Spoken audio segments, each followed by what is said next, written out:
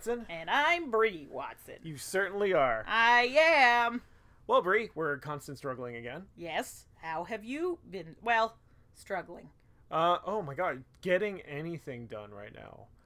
Like at the end of a workday, I don't know if this has ever happened to you, but I'm quite tired. Well, in the past, when I had work days, yes. I would get quite tired. Right? What's with that? Especially like now, the weather is like darker when you get home. Well, maybe not when you get home. You get home pretty early. Well, by getting home, do you mean turn from the dining room table where I do my daily work? Oh, that's right. Are you? How often are you? 3 days. Oh, that's not bad. Per week, yeah. That you work from home instead of.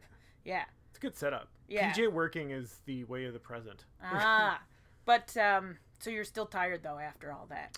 Yeah, and then I get like the tsunami of the kids getting home from school. Right. I get maybe a 3-minute break. Great. By the time I'm done and Mac walks in the door. Yikes.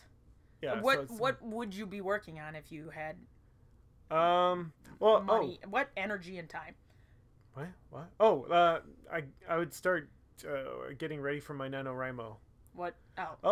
November. Yeah, National Novel Writing Month. Which is November. Right. Yeah, so I want to do one of those. So I'm just kind of brainstorming this month.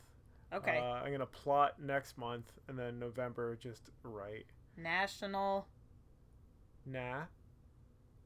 Novel Writing Month. There you go. Okay. NaNoWriMo. I always saw it, and I was like, what does that mean? It's some kind of delicious chocolate bar from out west. West. Nanaimo. I want to partake in that competition. Like, I'll do the Nanaimo challenge. So yeah, that's what I got going on, and I've handed out my book for editing. Great, but you don't have to do anything about that. You just have to wait for people to finish. Yeah. Reading. So I got feedback for chapter 1. Positive feedback. Yes. Productive feedback. Yes. From who? I guess I could update this bit. I went to the Mississauga Writers Group last Saturday. Well, that's fun. So it's just a bunch of Mississauga writers. Yeah, it is. Where do you meet? In a cave, and you have to know the secret password to get in. Is it Mississauga Writers Group? Yeah, it's a Facebook invite thingy. Ooh. Yeah, and it's at a community center. Oh, nice. So that was good, and interesting feedbacks about my tense, like yes. it's third person. Maybe there were too many tense. It's not tense enough for the opening chapter, so I'm gonna ratchet up the tension on that one, and I gotta watch around from don't bounce around from characters' heads. Oh. There was one character bounce where it should have been more clear. So, whose head am I in right now? Yeah. Right. So, I mean, that one's easy to fix. Yeah. But yeah, that's my tenses. I thought it was okay. I kept everything present right. tense, because I'm kind of wanting it to read like an action story, right. kind of. This is happening right now. Yeah. So right. I gotta watch around. My narrator has to focus in a bit more on the story. Okay. Well, that's good to know. Yeah. Dina said she's been enjoying it. Which is awesome. Mm-hmm. Yay. Yay. Can't wait for that feedback. And that's my update.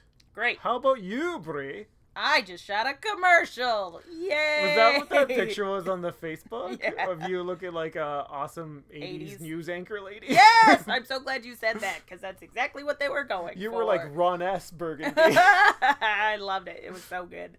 I can't really talk too much about what it was for or anything like that, but it was very 80s, and it was so much fun, and it was, it's going to be... Is it for a project that's maybe 30 seconds long? What? No. Oh, I thought it was a commercial. Oh, yeah. Okay. Yeah, some of them are shorter now, though, with the internets and whatnot. Oh, like the little 15-second? And 10 seconds, even 5 seconds. What a world we live in. Anyway, I don't know what it's going to be, but it was fun to shoot. All right. A real commercial. Did they pay you in Canadian dollars for this? They will. Okay. But, yes. All right.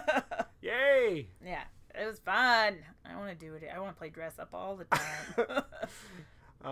Yeah, good experience all around. For sure. Where'd you guys shoot? Toronto? At the Studio City in Toronto. Okay. Even saying that sounds cool. So right on the lake? On the lakeshore there, yeah. Oh. That was cool.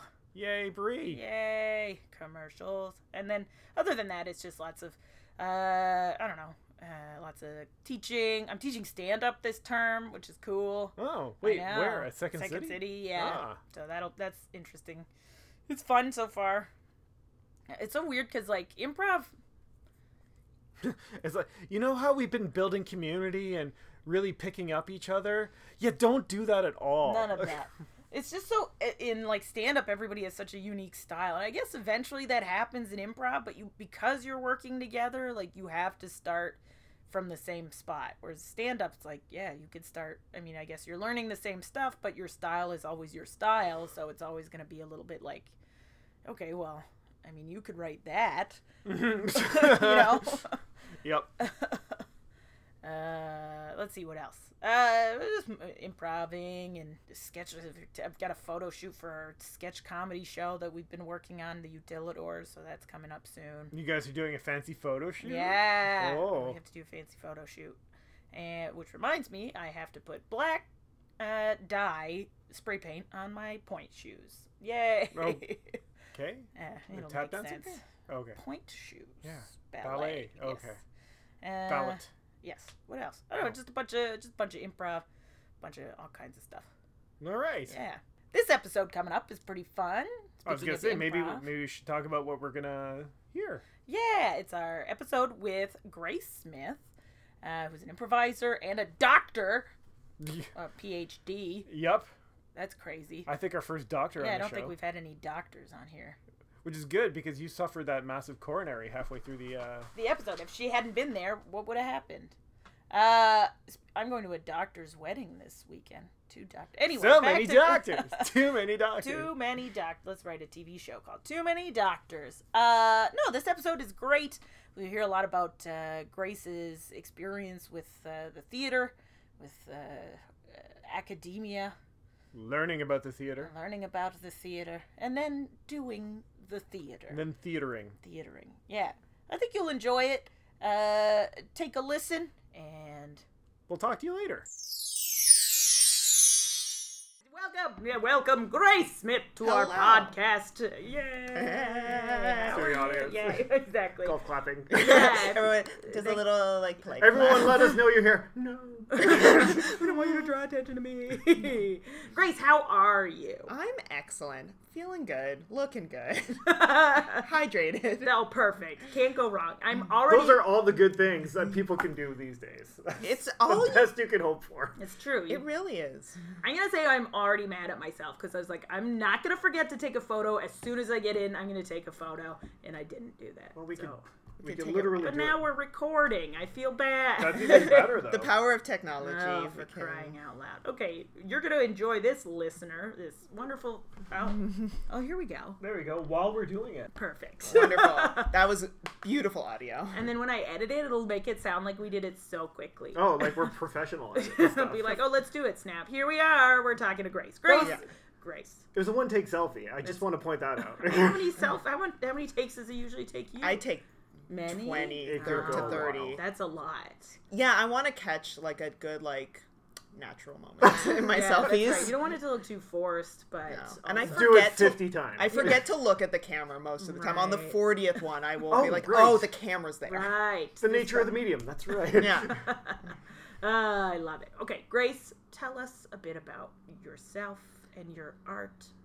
Yeah. Your graceness. And your grace. You're great. Oh, let me tell you, in school, when you were a clumsy teenager, having the name Grace could be used against you a whole lot. Oh, no. A whole lot. Teachers love to make a pun to punish no. you.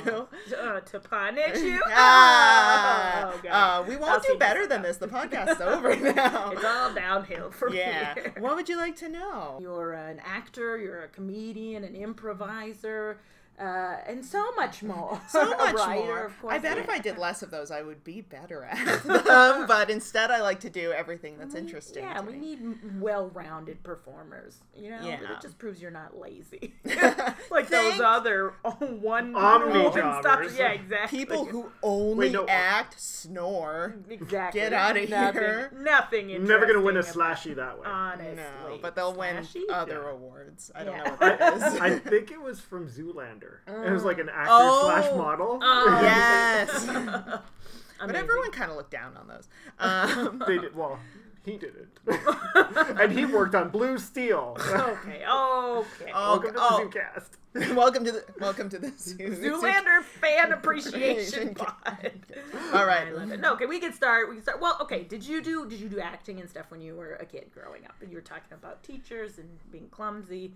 Did that translate to your activities in school? Yeah, I confounded my mother because I was the most quiet, shy child. Like I was uncomfortably so. Like once I got locked on the school bus overnight because I was so quiet that not overnight. Okay. That somebody fortunately saw me, but I would have been overnight if no one had been around. Because I was so quiet and I so didn't want to bother anyone and I didn't want to cause a fuss. I was always trying to be so good. So one time the bus driver forgot I was on the bus, went past my house, and I was like, oh, I won't say. I'm sure he knows. I'm sure he's an adult. He knows what he's doing. Yeah. And as he got farther and farther away, I'm like, there's any moment now he'll realize I'm here. I don't want to cause a fuss. And then at a certain point, you're like, well, now it's embarrassing to say anything. I am 5 years old as I'm thinking all this. So got locked on the bus. And fortunately, after he left, another bus driver parked their bus next to that one. Oh my God. And noticed me on the bus and was like, oh man, someone's getting fired. And so then I never saw that bus driver again. No, he kept his job. It was wild. You wouldn't today. No. But back then no one cared about kids. Oh, Yeah. God, Not like today. No. You'll walk yourself home. You'll be fine. Yeah, I was a latchkey kid. But yeah, so I got dropped off. Is that not a latchkey kid? Yeah. What's a latchkey kid? Yeah. That's not kind of us, but Mom worked at school, so. Oh, so somebody. Yeah, let yourself in. Right. Yeah. Gotcha, you have a little key, like you have a little key on a necklace around your neck, and and you're you like, I get home. because you get home before your parents. That makes sense. Yeah. But so I got dropped off several hours late that night. My mom was freaking out. And I got sent to a child therapist after that for like how to get her to like, we need her to at least speak up if she is in danger. Right. So I was that like that painfully shy. Oh, so people did care about kids then. That's good. I mean, they didn't like help, but they tried. But then every time my mom would take me to like kids theater or something like that, I would change completely.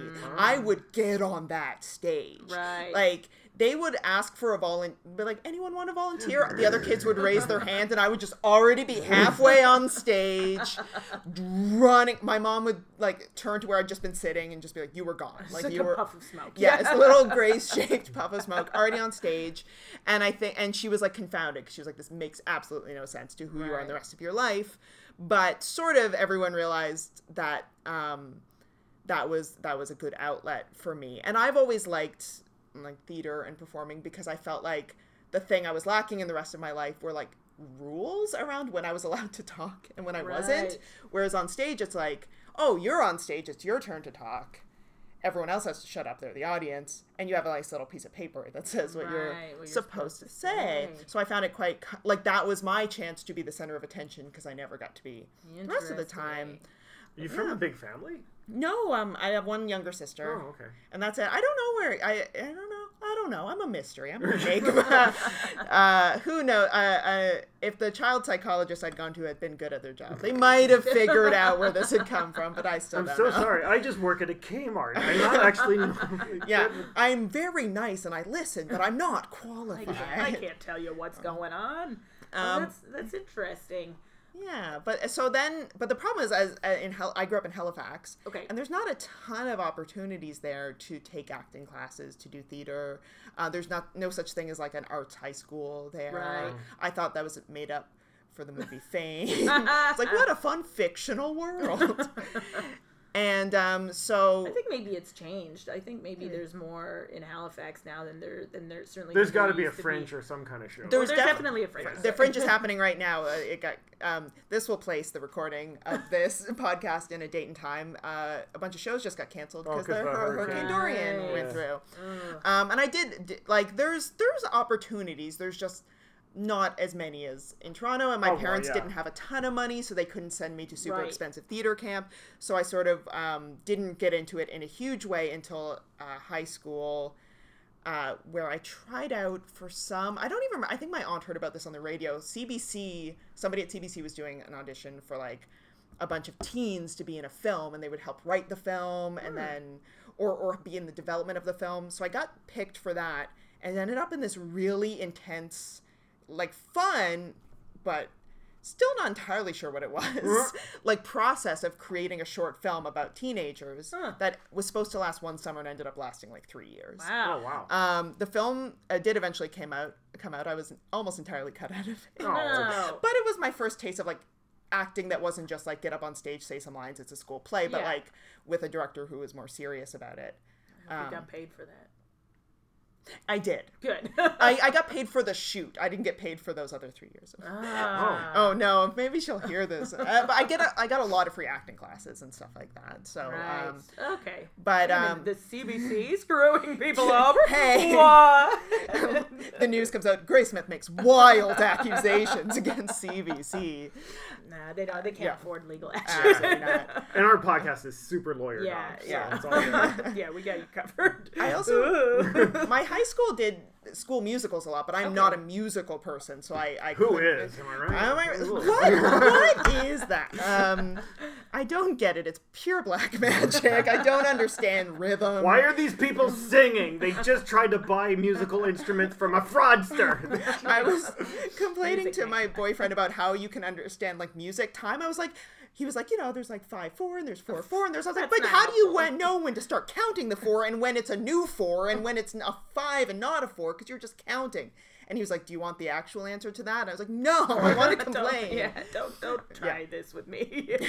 Oh, that's interesting. So you didn't take music. You didn't take music, but you took act. But did you do any of the musicals? I would get to be in the chorus because Right. that's where they put the people who can't sing, in the purely singing part. You'll God, drown you out with the rest of them. Yeah. But I was real good at shoving my way to the front of the crowd. My mom did comment on one of them. She was like, wow, you were always at the front. Good job, sweetie. And I would always manage to be like, if they were like, oh, we need someone to say this one line, I'd be like, me, please. But yeah, so that it was a lot of that, and then taking part in this like CBC funded thing. That's interesting. The CBC thing that it lasted 3 years to like follow you as you like grew up, came of age, or is that sort of the point of it, or kind of like it ended up being about the sort of turning point between like high school and university, which was what a lot of us, when we started this development process, were in that spot or about to be in that spot. And then by the time we filmed it, we all kind of had moved past that. So I think the director really wanted to get it filmed before we were all way too old to be in that spot. So even though I didn't end up getting like a huge portion of screen time or anything in that, it was still a good taste of you like on-screen acting, and also like again, just actor training that was a bit more about vulnerability and a bit more about breaking through barriers. I don't think I was ready at that time to have that kind of training. I think I resisted a lot. I wasn't like, I think a lot of people will, in their actor training, will face when they come across their own limitation or emotional barrier, are like a little afraid but like excited to break through. That's kind of where I am now. At the time I was like, no, please let me keep this barrier up. It's the only thing that's keeping me safe. So I was really like resisting a lot of the training I was getting, and I don't think I was ready for it yet, which not everyone's ready for. Sure. Were your parents like big, like encouraging you to do the arts and performing and stuff, or did they want you to do so? This is a leading question. Were they?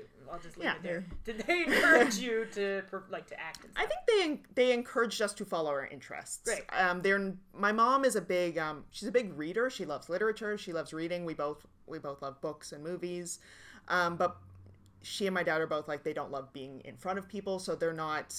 Any encouragement came purely from me being like, I want to do this. Right. But they were supportive in terms of like making sure I got to these meetings for the CBC project, making sure I got what I needed, and generally would just follow my lead. I did every once in a while beg them to be like stage parents and take me to a ton of commercial auditions, and they were like, absolutely not. That sounds miserable. Right. So they were also very like, we want you to be a kid. And yeah, that's a good point. yeah, at the time I was furious. Right. But now I'm I like, want to that's sell toothpaste. Yeah. Oh, I was a beautiful baby. I could have been in toothpaste commercials. But now I'm like, no, that's pretty reasonable. And again, I don't think I was a mature enough teenager to have handled that if they'd tried to. So I think they knew what they were doing. And then when I got to university, I do think my dad wanted me to take something more practical than theater. English. The most practical degree there is, damn it. Well, that's what you studied. I know. And you're for sure working in English fields. Well, now. I speak it all the time. Use it every day of my life. I do. Well, I ended up doing a double English theater major. That kind of like, again, English seemed more legitimate to my dad, so that sort of satisfied him that I could do both. And which is wild because anything you can apply to with a theater BA or an English BA you can apply to with a theater BA, but like if like you could go to law school with both of them, you can go to grad school with both of them. Yeah. Actually, law school would be pretty good. Yeah, I didn't do that either, but I could. My lord, I object. So where did you go to university? Still in the East Coast? Yeah, I went to Dalhousie University, nice. which I went for theater studies, not the acting program. I wanted a more kind of broader theater education, and also didn't get into the acting program. But I ended up having a really great time there. I managed to get in at just a point in time in which there was an amazing set of professors. Oh, great. There was a lot of kind of old school ones who were great, who were like teaching their maybe last year, and a lot of really new ones coming in that were really eager. And that's a good mix of like, I don't care anymore, and we're so eager to please. Yeah. Maybe they're like, it's my last year, I've got to give it one last I'm gonna drop the truth on these kids. Yeah, here's everything that I wasn't contractually allowed to tell you before. Where did the cigarette come from? I conjured it. Yeah. With my knowledge. Why do we all have sharing? And what did you have to? So theater. Is it critiquing studies? theater or? It's I just want to point out, because this is an audio medium, the motion that Bree just made. Theater studies like hands out like it's in the air. The theater. It's in the air. I'm studying it. Here it is in front of me. The plays, the lights, the everything. It's all right in the air in front of us. It's an interesting program there. It's a mix of practical and theoretical stuff. So you get a class in dramaturgy, you get a class in playwriting, in directing. Oh, cool. And then there's some electives. Like I took one acting class while I was there. There's a lot of history. I wish I'd gotten to learn a bit more technical stuff there, like actual tech, like hanging lights and stuff like that. But you can't get everything from every program. But the practical classes were really lovely. Which one was your favorite? Oh no! You know what's funny? The directing class was one that at the time I was like, I didn't love, but now I realize it was actually a lot more helpful than I thought it was. It was like a newer professor. So it was his first year teaching the class. And I think, I've now been that person first year teaching a new class, new to me. Well, you gotta turn your chair backwards. First things first. Okay, Yeah. good, yep. You have to wear this wrong. You have to wear a scarf. Oh, yes. A Especially director's in scarf? directors, yeah. And you have to say elusive sentences that won't mean anything till 10 years later. You're planting the seed. But yeah, this, I think, I'm sure he was still trying to figure out what this course wanted to be for him. But I remember he was the first person in all of my theater training so far to teach me that you don't always get things right on the first try and that you should be able to take criticism, try again. Right. So we had an assignment where we had to direct a scene, get notes from him, and then redirect it essentially. Okay. And I got just reamed out on the first round. Like I got such bad feedback from my class, from him. And, up until that point in schooling, you kind of get one grade and then you move on to the next thing. Right. You don't often get a second try at stuff. Yeah. Which I think is a bummer. I think students could learn that, like, most of the time in real life you can try again at things. Or you can do multiple drafts of things. So my first instinct was just to run away and be like, well, I guess I'm terrible at directing. But I was also a little out of spite, was like, no, I'm going to prove to him how mature I am by going to him for extra help. Right. So out of spite, I took a meeting with him, and then ended up it being so helpful. Like, he really was like, I'm sorry, we were a bit hard on you, but here's how I think you went wrong with this scene. Here's what I think you can do. We talked a lot about how to build tension. And then at the end he said, or maybe in the comments of the final scene, I think he said something like, I like applaud you for not running away from the bad criticism, but actually coming in and really trying to make it better, and you succeeded. And that's what directors keep trying to do over and over, right? It's almost like it's built into the medium of theater. Yeah, and that was such for every year I realized how much more useful that lesson was. At the time, I think I was still like a little like, he didn't think I was brilliant right away. Right. But that's not, you don't usually learn the most from the people who just like love you immediately. No, they're not. It's from getting kicked down and beaten up and dragged through the mud. It's from getting knocked down and then getting up again. And you're never going to get me down. Exactly. And then from drinking the night away. Oh, no, pissing boy. the night away. Oh, we're so close. That's a good bit. Yeah. Nothing like capping off a bit by calling it a good bit. That's how you know. That was a good bit. Yeah. Handshakes. You can't tell that we're not doing it. It's audio. Very formal. That's interesting. Okay, so directing and what kind of, I'm curious as to like what kind of things like they were saying, like how do you direct a director? Like, what were they saying? Whoa. It was we ended up all having to be kind of actors for each other and learn about how to direct actors, which some people in the class, including myself, kind of resented, because we were all like, oh, the other cat has made an appearance. A cat! A lot of us were like, we're not actors, we're directors, that's why we're taking this class. We don't want to be actors. And he was like, well, you have to know what actors are going through. Mm-hmm. Again, another thing at the time, I was like, you're incorrect. And now I'm like, he was right. Womp womp. Yeah, but it was just a lot of trying stuff out, and then everyone talking about what worked and what didn't, and then like a lot of little lessons on what makes things compelling or tense. Like, I remember he threw a sort of clown exercise at us to teach. We've been watching a lot of it. Oh yeah, he just took us into a dark house. Oh God. There was a little sailboat floating around. Oh dear God! Georgie, run! But like on vulnerability and how to connect with an audience. Oh, cool. And Nick, you probably don't know a lot about clown, but at the core, that's what it is, right? Is really connecting with your audience. That's way more than just like straight comedy, you know? Yeah, I thought it was all about connecting with yourself, like your deep inner. Hey, buddy. Oh, I see. Oh, it's a bit of both. But it's I didn't know about the connection bit.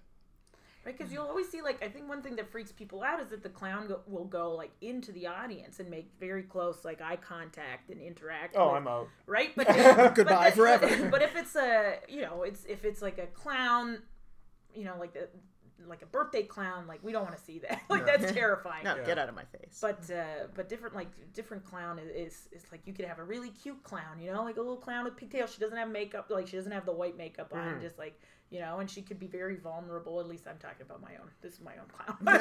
Just saying, my clown, very vulnerable. This is a plug for Bree's clown. I'm Next doing a clown show. No, but you can have very vulnerable clowns, and they're like, Ken Hall is such a great example. Watching his improv. I'm taking his class right now. Actually, early today. It? I love it. This is a plug. This is now the Ken Hall fan cast. I would host that for sure. Yeah. Oh, I would be on every week. No, it's lovely, and I think I took it to help just like be more present in the moment, which is one of the things in clowning. Get out of here. But yeah, it's a lot of there's so many different types of clown, obviously, but I think in all of them there is an aspect of audience connection and an aspect of failure, and taking what is there in the moment rather than trying to make the moment what you want it to be, which I really love, and something I have struggled with. I think when you're a person with a lot of anxiety, write that down. We're gonna come back to that. Wait, the anxiety or the what do you mean? No, there's a lot there. He writes down whatever Grace just said. But yeah, I think a lot of a lot of times when you have anxiety, your thoughts form into, what does everyone else want from me in this moment? What would a normal person do in this moment? Like somebody says something to you, how would a normal person respond to that? Or as my brain goes, how would a human respond to that? And whereas clown is a lot of there's no time to think. You can just be that. You have to like wholly immerse yourself in the moment. There's no what is this supposed to be. There's just what this is. Right. And what are you going to do about it? Since your goal is to make the audience laugh. Right. That's like the very foundation of improv, isn't it? It's very like close right to at the improv. heart of it. Yeah. Almost everyone I know who is really good at clown is also really good at improv. I think clown's different, right? Because you're often, it's just you, right? It's not you and a partner. Your partner's kind of the audience. Sometimes there's but you're right. There are sometimes like a clown bit with two people or with more. Yeah. But I think the connection is more your pair connected to the audience. Right. We're making a lot of statements about clown. I should announce for the first time on this podcast, I'm not an expert in clown. That's okay. I did just start, but I like it a lot. I think it's so valuable. That and improv are so valuable for anyone who finds themselves having a hard time being present. Yes. Being mindful. Yes. Yeah. Cool. Oh, I like that so much. What else did you write other than anxiety? Okay, well, we could go back to anxiety. I want to go back to anxiety because right now we're on your teleological journey. I want to. I like that word. It's okay. So we graduate university with our degree in theater studies. Yes. And then what? Then what happens? Well, then I was at a bit of an impasse because I really did want to. I had all these friends graduating who were going into careers in theater, going to try and apply at theater companies and audition for things or pitch projects, apply for grants, etc. And I was so terrified of that. I remember just feeling very certain, like, I can't do that. Because of the anxiety. Right. And I'm real bad at just talking myself out of being qualified for things without realizing. What's that one called? That's the imposter syndrome. Oh, yeah. Did you say yeah. You're a white man. You should be able to do anything you want. Okay. There's no mental health problems with white men. No, we're good. As long as no one looks any further into this, it's all good. Yeah. We're all fine, thank you. No more questions. Yeah. I have a feeling. Oh yeah, imposter syndrome is a thing I think about a lot. Okay. But yeah, it's so I remember also wanting to be involved in theater, but wanting something more stable. So I went into academia. Of course. Yay! Little did I know that by the time I finished my MA and PhD, that it would be a completely different scene. Like, academia has changed so much in those years. It's gone from... Like, in general or specifically in, like, theater areas? In general, It's gotten a lot... it's less of a stable career that people can do. I mean, like almost every industry right now, it used to be that you could get a job and keep that job for your adult life. Right. And so, like everything, it's become more of a gig economy. Right. Throwing around terms like I know what they mean.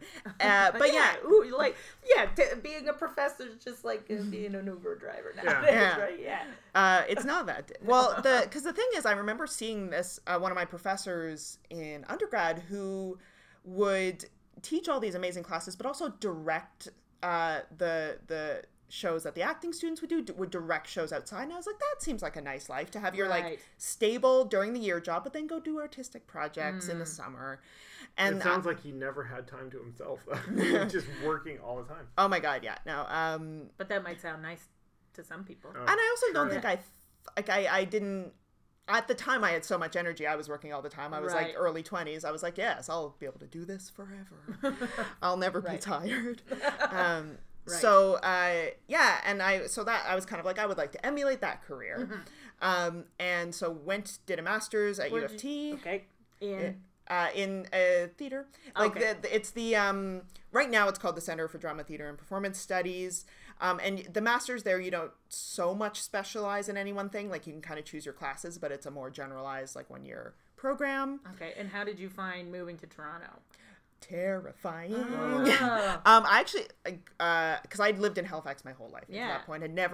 I lived outside of my parents' home, like I had an apartment there, but I never moved to a different province before. Okay. And I had a real breakdown. It was hard. Toronto's huge, It's right? huge. Big smoke. Yeah. the big peach, the big Windy Bacon? chestnut. Windy chestnut. There's a hog Hogtown. town. Yeah, there's The like, big I was like, hog ham town. town? No, that's the big ham. The big ham. Okay, yeah, because that's a huge adjustment. Like Halifax, Toronto. Halifax is it's big, but it's like East Coast big. You know? Yeah, it's still it's very the cozy. city Yeah, there. exactly. Yeah. All my cousins there, when they visited us, they were like, we're going to the city. There's buses there. It was very exciting. But I really didn't think I would find it that hard. I was like, a city's a city. I'd been to Toronto before one time. And the first thing I had to get used to was rent is so much more expensive here. Oh, right. Could I go back to those rents of 10 years ago? I would. Yeah. But I just wasn't. I don't know. I guess I just thought I would be able to find something a little more reasonable. Ended up moving into a basement apartment at college in Bathurst that was more than I could afford, and yet I signed that lease anyway. We've all been there. So many of us have done that. Yeah. Yep. And immediately got a cat, the cat who has appeared in the background of this recording, little tuxedo fellow. And then proceeded to, I don't know, I think like... This one just had like maybe she was dreaming about something because she just went... Yeah, she'll have little twitches in her She sleep. just like jumped and then went right back to bed. Awesome to explain for a listener. Audio medium. Yes, that's okay. Great. All right, Yeah. move to Toronto. Yeah, so I really enjoyed the master's program, but it was a lot. Like they expect a lot of you. You're working constantly. I'm also poor. I've just moved to a city where I don't really know anyone. I was somebody I was dating lived here at the time, so that helped. But still, you go from having a whole support system to and to all of a sudden there's no one you just don't have as many people you can call if you're in trouble or if you need to talk or you need help. Yeah. And so I all my stress somehow from my this theater MA program somehow went into me becoming convinced that there was mice in my apartment. Ooh. There was no evidence that there was. I never once saw a mouse there, but I became quite convinced and started sort of doing all these weird little rituals to try and ward off the mice, like taping off anything that even looked like a hole, even if it was just a scratch in the wall, like knocking before entering rooms. And then just started avoiding the apartment altogether. And it got quite bad before I managed to get into counseling at U of T. For OCD. No, I never... Who knows, honestly? It might have just been that they didn't officially diagnose me with that, but it was for... I ended up doing CBT for general anxiety. I love CBT. Where are you going? Get a hoodie. Okay. It helped a lot. I'm I'm offended. Just talking about mice, I gotta get out of here. Okay, no, that just because the idea of a ritual sounds like something. I know. I am often curious about whether what that was and why it didn't come up too much in therapy, because I didn't end up going that long. There is the amount of I was cured immediately. No, the amount of free counseling you get being a student there is limited to a certain amount. Oh, that's a bummer. Yeah, and I ran through it fairly quickly, but by that point was in kind of fighting shape again. Okay. And was fine. I will never live in a basement again. I can't do it. I understand that. It's not great. It's not great. I just and that's where we put Brie. It's true. And I was not there very long. No. There was also house centipedes in that apartment, and they don't exist in Nova Scotia. Really? Oh, so we're used to them. Which one we are have them in those? the basement. They're They're just centipedes. Oh, all right. Right? Yeah, the ones centipedes. that come out of the sink and stuff. They look kind of furry. Yeah. Yeah, they bit. move like the wind itself. Yes. Cats love them, though. Yeah, my cat ate a bunch of them. Yeah. Thank God. I was on the phone with my mom when the first one appeared to Oh, me. there's a mustache running through my apartment. I think I yelled, "It's an alien." Your mom's gonna be, oh my God, Grace, what's happening? Move back immediately. Is it something that they, like, you say it jokingly, but have your parents been like, come back? Yes. I think they all thought I was going to be here for a year, do the master's, and then move back. Right. But I ended up, I applied for the PhD program after that. At U of T again. At U of T again, got into that, so ended up staying. And by the time, a couple years, like, it took fully probably 3 years for me to like Toronto. Now I really like it. I would move, to another big city, but I don't think I could move back to Halifax. It's just too small probably for me, for my big city mind. I need multiple types of shawarma. Yes. I need 17 Starbucks within a 4-block radius. I can check which one has the busiest line and go to that one. Speaking of shawarma, Welland has 2 shawarma places now. What the hell? I know. What am I doing in Mississauga? This is dumb. How many shawarma places are there in Mississauga? I mean, there's one walking distance from my house. Okay, so there's one. We've just learned of another one. So. Mississauga is 1 million probably. One of my daughter's best friends, their parents run a shawarma place. Oh, so I'm like, well, we're going to go visit your family a lot We're more. going to foster this relationship in a big Pointing way. to counter going, the kid's paying off. We're lousy with shawarma. Amazing. Okay, so you have a PhD. That's amazing. Oh. That's very impressive. Is this our first doctor on the podcast? Dr. Pod. This is the Doctor Fancast. We love doctors.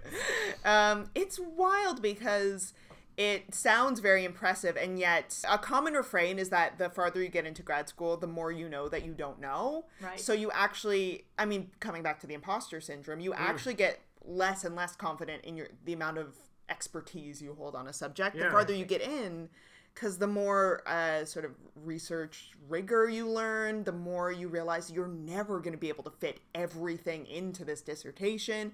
It's quite stressful, and you really do, because of that, because you start to learn how much you don't know, you start to really feel like an imposter. Right. Because you're trying to present this work to get approved, and you're aware of everything you've had to leave out of it to keep it in a reasonable length, and you're just like, you're aware that everything you've sort of had to make into a neat narrative when it isn't in real life. So, and it also, most theater training up until that point, you're with people all the time. It's very social. Oh, yeah, but that you're basically writing a book. Yeah, you're alone in the library, but working on your own thing. Yeah. What was your dissertation about, if you don't mind my asking? I don't mind. It was on the professionalization of Canadian theater, specifically Ontario theater. Cool. It was like I'm a big fan of trying to find like little topics that little topics like theater in Canada, Right, that little but sort of little areas of history that haven't been covered as much, and then try to fill them out a bit is one of my I don't love going into like an overcrowded topic, because again, I maybe it's imposter syndrome again. I always feel like I have nothing new to say about this. I don't want to argue with someone else about what is and what isn't in this department, or whatever. What the first line of Hamlet's soliloquy means, like, blah, I think we've got it, to be or not to be. It's easy. No, but what he really meant was okay. Okay. What he meant was communism. We get it. Yawn. But yeah, so. You just like, again, you're by yourself a lot, and you kind of become more and more by yourself as the research goes on, because a lot of people in your cohort either finish before you, right, if you're me, because I took a very long time to finish, or you just like, again, you want to finish so bad that you kind of start canceling other projects just so you can focus on this. Gotcha. But then you start falling into the rabbit holes as well, like getting deeper into stuff. Well, or you kind of realize you can't, but then you feel guilty for cutting off those, because again, you're like, I'm an imposter for leaving out that whole chunk of stuff, which is important, but I need to finish this chapter. Right. And also then the only times you're seeing your committee are for them to critique your work, which again, my committee was lovely, so helpful, but it is hard when the only time you're seeing people is for the pure purpose of them pointing out flaws in your work. This needs work and this is wrong. And you're like, fuck you, I haven't seen a person in 3 months. Praise me. And yeah, so you're just like, I worked for like 8 months on this one chapter. And again, I think my committee was more positive than probably a lot of committees are. They were all lovely people, and one of them had just recently finished his PhD. Okay. But again, it is their job to point out holes in it. Yeah. And so you're just like, I guess I'll go off and work on this chapter for 8 more months. Other people I know have jobs and careers now. That's overrated, right? Yeah. Oh yeah. I mean, but I didn't so I learned through doing that I don't want to be in academia, because over the course of doing that, It's hell. it is. I mean, it's so weird and loosey-goosey, but also like strict at the same time, like when you're actually working in the universities. Right. So you're, again, fostering the imposter syndrome. You're always sort of like, am I about to make a mistake? Like, am I about, I'm not qualified to be teaching this play to these kids, 18-year-olds, small children. And also, what was I going to say? Also as just a job that you can do to pay the bills, it has gotten worse. Like, most people are really, rather than getting tenured positions. Were you getting paid to do your PhD? Yes. Oh, nice. For most of it. Right. The last year, I, again, had taken too long, so then had to pay tuition to do my last year, which I only realized a week before tuition was due. Great. Thank God for the bank. So most people now who have careers in academia and have started recently are putting together a bunch of like little contract positions. And those don't pay as much as a tenure track class. So like which sucks, because these students are paying more tuition than they used to, and being taught by people who are being paid much less, who don't have offices, who are living out of their cars, basically. Capitalism, baby. That's late stage capitalism. Am I right? Brutal. Yeah. So I was like, I don't want to work this hard and have this unstable a life for a thing that I don't even know if I like anymore. Right. So I finished it, because I'm a completist. I like to finish things I've started. And then just immediately fucked right up. Yes.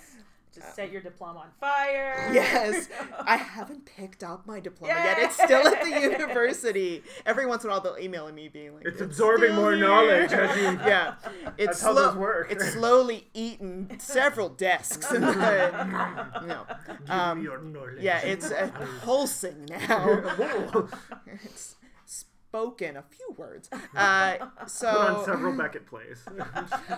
But it did teach me, because I like to look on the bright side of things if I can. The whole process did teach me a few things, which is that, like, the reason I rushed into doing the PhD rather than taking a year off to think about it was, I think I just, like, really wanted to feel like I'm a very young person to be getting her PhD, and that makes me feel, like, smart and good. Anxiety. Yes. Right?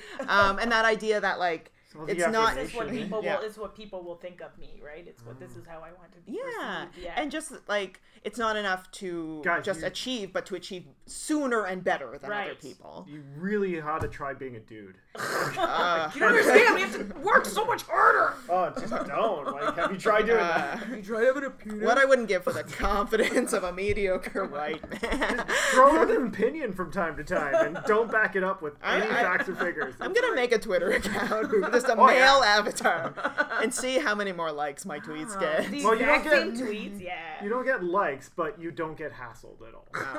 This guy probably knows what he's talking about. Oh, he's a guy. Yeah. I bet that opinion's pretty sound. Now to retweet us, he must have done his research. Now to not check anything. This guy said that. Anyway. We could all do our man impressions all day. Nick's been doing one his whole life. Great.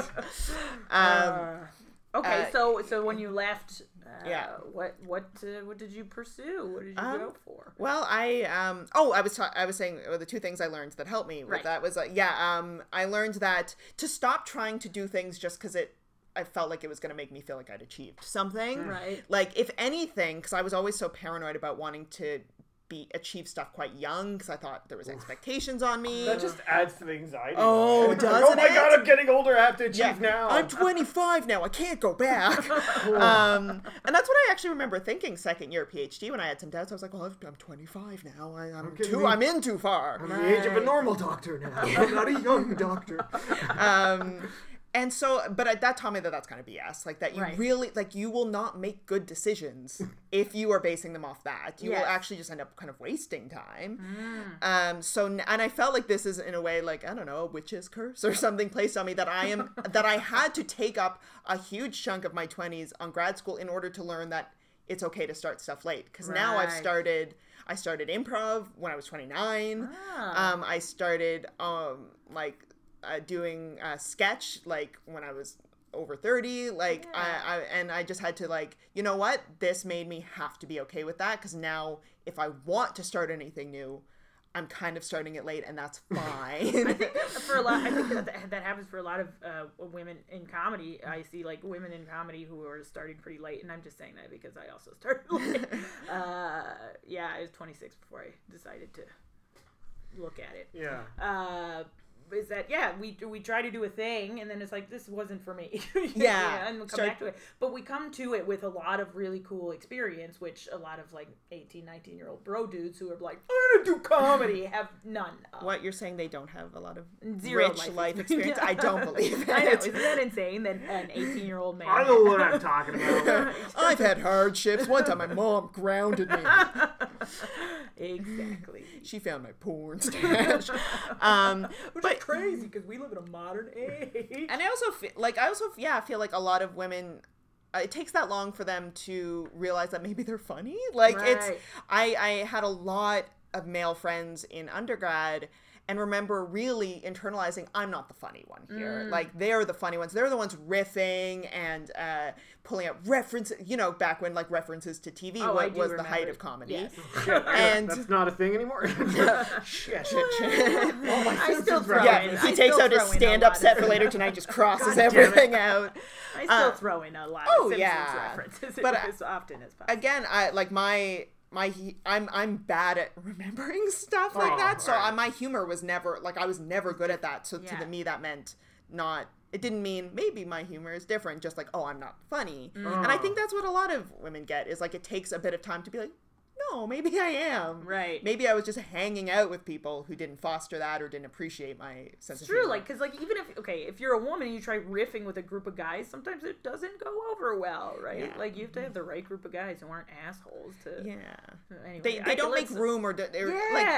They don't have patience. Exactly. Like, if you're like maybe a little more timid, they're not gonna like give you space for your joke. Exactly. Okay, hold on. She's gonna say something. Everyone, shut up! Shut up! Betty has a pun. Come on, Betty. Well, I've forgotten it now. I'm shy. I don't want to. That's true. Yeah, for me it was like, I knew I was funny, I just didn't know you could be a comedian. Oh. I was just like, that's a thing you could do? What? People will pay you? We grew up watching Evening at Improv. Like, what do you mean? I didn't watch Evening at Improv. Oh, were you in bed by then? I was probably okay, in bed. sorry. And also the parents would never have been like, oh, comedy? There's something you should pursue. Oh, you know? oh, sorry, it was something we weren't allowed to do. Well, it wasn't even, I was like, I knew people were on Saturday Night Live, but I didn't see any kind of process where like I could pursue something similar, I'm not saying I'm not gonna be on Saturday. No imposter syndrome in this room. It's so old. But it's still, it's the whereas you're in theater, so you probably saw like people do all kinds of different, or take all kinds of different theatrical choices. So many choices, big ones, small. But I do think also there was like a chunk of the process I was also missing. I think that's why I was so scared to, when I got out of undergrad, to go apply for things and apply for grants, and because I didn't even know what that looked like. I think also because I was still outside of class pretty quiet, I didn't manage to form any really strong mentor relationships in undergrad where I could just ask someone, how do you apply for a grant? How do you apply for a residency? I tried sending very sad little emails to all these theater companies when I moved to Toronto, being like, hello, I'm from Halifax. I have a theater degree. Please hire me for anything. And they were all like, no. We'll eat you up. I did end up getting a bartender job at Factory Theater. That was the Nice. closest. Yeah, that was fun. That kept me from starving for many a month when I first moved to. So thank you, Factory. But yeah, so then when I finished the PhD, the other thing I learned, I kept saying there's two things I learned, was that that I'm an adult and I don't have to explain my choices to people. Yes. Because I kept really worrying about leaving academia, that I didn't have a good enough reason to leave, and that I needed to have another thing waiting for me to leave. Right. And I remember being like, oh, if I could just get like an audition or something, then I could be like, I'm leaving for this. Right. And I had like stuff going on, but I didn't have any huge impressive thing.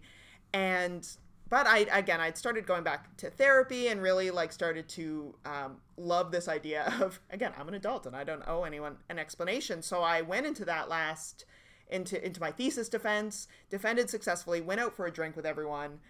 And they were all like, what are you doing next? And I was like, I don't know. Sip wine. And they were all like, cool. Yeah, we'll see. And one of them even, and then I chatted a bit about what I had going on, but really did say like, in academia, I have no idea, maybe nothing. And left it at that. Then chatted a bit about, again, what else I had going on in my life. And I remember somebody on my committee said, usually people are really worried after the defense on what they're going to do next. You seem fine. And I was like, oh yeah. Probably because you're so focused on just getting the thing done. Yeah, I was so relieved to have it done. But also, again, was suddenly just feeling really confident in it's fine to not know. Yeah. Like, I was so not have all the answers. Yeah. To not know what I was going to be working for. It took me 7.5 years to finish that PhD. So for 7.5 years, I knew what I was going to be working on the next month because it was always the dissertation. Yeah. And I was so excited to be like, I can just start writing a play next month. Yeah. I could just like audition for a thing and get it and do that. And I hadn't been able, it was like a weight off my shoulders. Oh, I bet. Yeah, it was, I remember doing a film project, like right before I defended, but after I'd submitted the final dissertation. So basically I'm done. It's approved. I just have to do the defense. Right.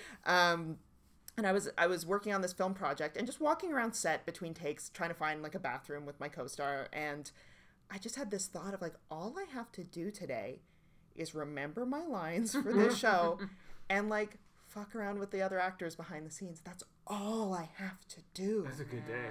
And I was just like, like, for this some is people, beautiful. That's crazy. Because, to know you don't have to go home and, like, work for 8 hours straight on a... yeah, and even when you're, like, you don't relax the whole time. Because even if you've, like, planned, like, oh, if I get this much done this week, I'll relax on Saturday. Right. Even if you do, you're like, but I could get ahead. Yeah, I still have this giant thing looming. It takes up a lot of, like, storage space in your brain. Like, it's just sitting there. Yeah. It's hard to get space, I guess, if you're just like, I always have to work on this. Yeah. Always. It's like your brain feels like a very old laptop. That it's just like there's all these old files clogging up. Defrag hard drive of my own brain. Yeah, and then defending is just like getting a brand new laptop where you're like, oh, there's no old baggage on this. Like everything's fine. that must feel so good. I know. It really does. So much brain porn. I really need to factory reset my brain. So what did you pursue after that? Well, let's see, what was I doing around that? I'd started like around the last year or two of the dissertation. I started taking improv classes. Cool. Again, I was just feeling so like lonely, and I was just like, I need people. Like I need. And where'd you go? Second City? Second City first. I took an acting class and like on a whim signed up for an improv class. Okay. Who was your improv teacher? Carrie Griffin. Aww. So like first out of the gate, get an goodness. amazing teacher. Yeah. Had so much fun and really did think that was such a whim. I was like, again, I was about to say normal acting, but like dramatic acting was where I was comfortable, and I was sort of like, oh, I'll take a class in that to refresh. Right. And then I was like, well, if I'm at Second City, Yeah. I might as well throw in an Yeah, improv class. And then ended up enjoying that so much that I took the second level of both, but then just continued on with improv after that. Did you did the whole improv program, and did you do the conservatory as well? Yes, I actually, though, I waited until I was done my dissertation to do smart. that. Yeah. Because I was like, I want to be able to concentrate on that when I'm doing that. Yeah, it's a big commitment, like a year. Yeah. But then also it was funny because I took A to E, and all my friends were auditioning for con. but I thought, no, I'll wait. So I took then a bunch of long form classes and some classes at Social Capital and was just doing shows around them. Finally had submitted my full draft. I was like, okay, now I feel ready to audition. Right. And then it promptly took me 4 times to get into conservatory. But again, there ended up being more kind of like little dissertation threads to clean up. So really it was actually a blessing in disguise. Well, that's good. It worked out when it was supposed to. Yeah, but you try telling me that on audition Of number course. 3. You're like, Yeah, well that's when I realized I have a lot of anxiety around auditioning. of course. It's a stressful it's time. very stressful. Especially improv auditions. Can we talk about improv Yes, we auditions can. for Yes, a hot let's do second? it. Yeah, it's crazy. They're the worst. Yeah, you've no control over it. You can't prepare for it. You obviously. There's so much riding on every decision you're making completely off the cuff. Yes. Which I know is improv, but Yes. still, normally it's like you do a show, a scene is bad, whatever. Yeah. Who but cares? here it's like if you do a scene, it's not great, and you don't get to be in the conservatory. Yeah. Yeah, and you feel them watching every choice you're making and being like, no, that was bad improv. Have you read Mick Napier's book? I have it. I will read it. Mick Napier has this beautiful, and I feel like I should. I feel like it's like a secret. It's not a secret. Mick Napier has this beautiful book, and there's a section inside of it about like comedy auditioning, and particularly improv auditions at the Second City. That I'm like, this is a beauty. Read it like before your audition, and then you'll go in with like the right mindset. And it's insane. It like changed the game for me completely. I don't know what that means. But it means that it really turned things around. Yeah, for like you. as soon as I started looked at it that way, because there's what we teach you in improv, and like this is how you're supposed to play, and this is how you're supposed to do. You've got to take care of your partner, and yada yada yada. And then there's like improv audition, where the number one priority is, are you making these people laugh? Are you funny? So like there's like Gotta kill. Yeah, which is a completely different mindset to go out there, because Yeah. when you're looking after your partner, you're connecting with your partner. You're like, I'm here with you. We're gonna make something beautiful. It's gonna be art. It's gonna be wonderful. And it might not be funny, but it might be like meaningful, right? Because you're there with your partner. Whereas he's saying, go in there, fucking crush with just go be hilarious. That's what they're looking for. That's they want somebody. Yeah, exactly. Maybe not so much in the conservatory, but I guess if they're in the conservatory, You need a 'cause murderer. Yeah, You gotta hire a murderer. yeah. But We want a definitely as you literal continue with, murderer. like anyway. So I thought that was interesting because I was like, well, I've been following all the rules, like and But we're looking for someone who breaks the rules. oh, isn't that crazy? It's like learn In all of improv. it, and then in this particular audition, beat everybody else. Yeah. It's all about you. Now be the best one. Well, what I ran into with them is, again, the old anxiety thing of like being kind of disconnected from your body and almost sort of like out of body sort of thing. So like the first audition I did, I don't remember. Yeah. Like it, I don't know what was coming out of my mouth. I felt like I talked so fast, but it felt short. Become the improv. And like I think, and my nervous kind of tick is to just talk. So I think if I were to be able to find a video of this audition, I was just going into scenes and just blah, blah, blah, blah, blah, blah, blah, not letting my scene partners get a word in, Like, making no sense, I'm sure. oh, that's crazy. So then I got rejected and was like, okay, fair. you have your meeting and be like, what happened? Oh, that one I got some email comments on. Okay. Went back again and had the same thing, and that's when I was like, oh, something's happening here. Like I'm Right. not myself in these auditions. Interesting, yeah. Because I remember I kept thinking it'd be one thing if I felt like, hey, I did my best and it wasn't good enough yet. I'll keep working, but I just kept leaving, being like, no, that's actually happening? not the improv I normally do. Yeah. And again, I would talk so much, and then I would suddenly realize in the middle of the scene I hadn't been listening for like a minute, Right. and I was lost because I was out of my body. And so finally, I came up with a little trick that I now do at the start of auditions. Hot tip, everybody, Yeah. listen up. All right, get ready for this. It's mostly just to like check in with like breathing, with body, brain, and the rest of the room. So the first thing I do is I will just like check in with like different parts of my body. Be like, fingers, yeah, can feel my fingers, wiggle them, wiggle my toes, can feel those, breathe, I can feel that. Okay, I'm aware of my body. Then I will like just try to remember facts that I know. Right. Like, because that was the other thing, is I would get into these and be like, I don't remember a single improv lesson I've ever learned. what is a thing I know? So I just try to remember things like random lessons I'd been taught. Right. Like, don't ask questions. Like, not to not do them, but just to be like, you know this. Right. Like, your brain is working. Use object word. And then I would try to just clock things in the room. Oh, okay. Like, oh yeah, the wall, that wall is red. There's a piano over Just there. to sort of to be present. Yeah. Yeah. And then the only thing I would do after that is just listen really hard to whoever was talking. Interesting. And that was the first time I went into an audition and was like, I did a scene like Grace does a scene. Yes. And now if I get rejected, at least I'm being rejected for what I actually do and not some Frankenstein of a shambling zombie of a scene. Oh, man. And then I finally, that time, the first time I tried that, I got on the wait list and then got in the next time. Okay, great. So What was your show called? My show was Welcome to Skid Row. It was a contentious decision. Half of our class wanted to do a very traditional kind of Second City sort of wordplay title. Right. And the other half wanted to do like sort of a postmodern, just like, I remember one of the titles.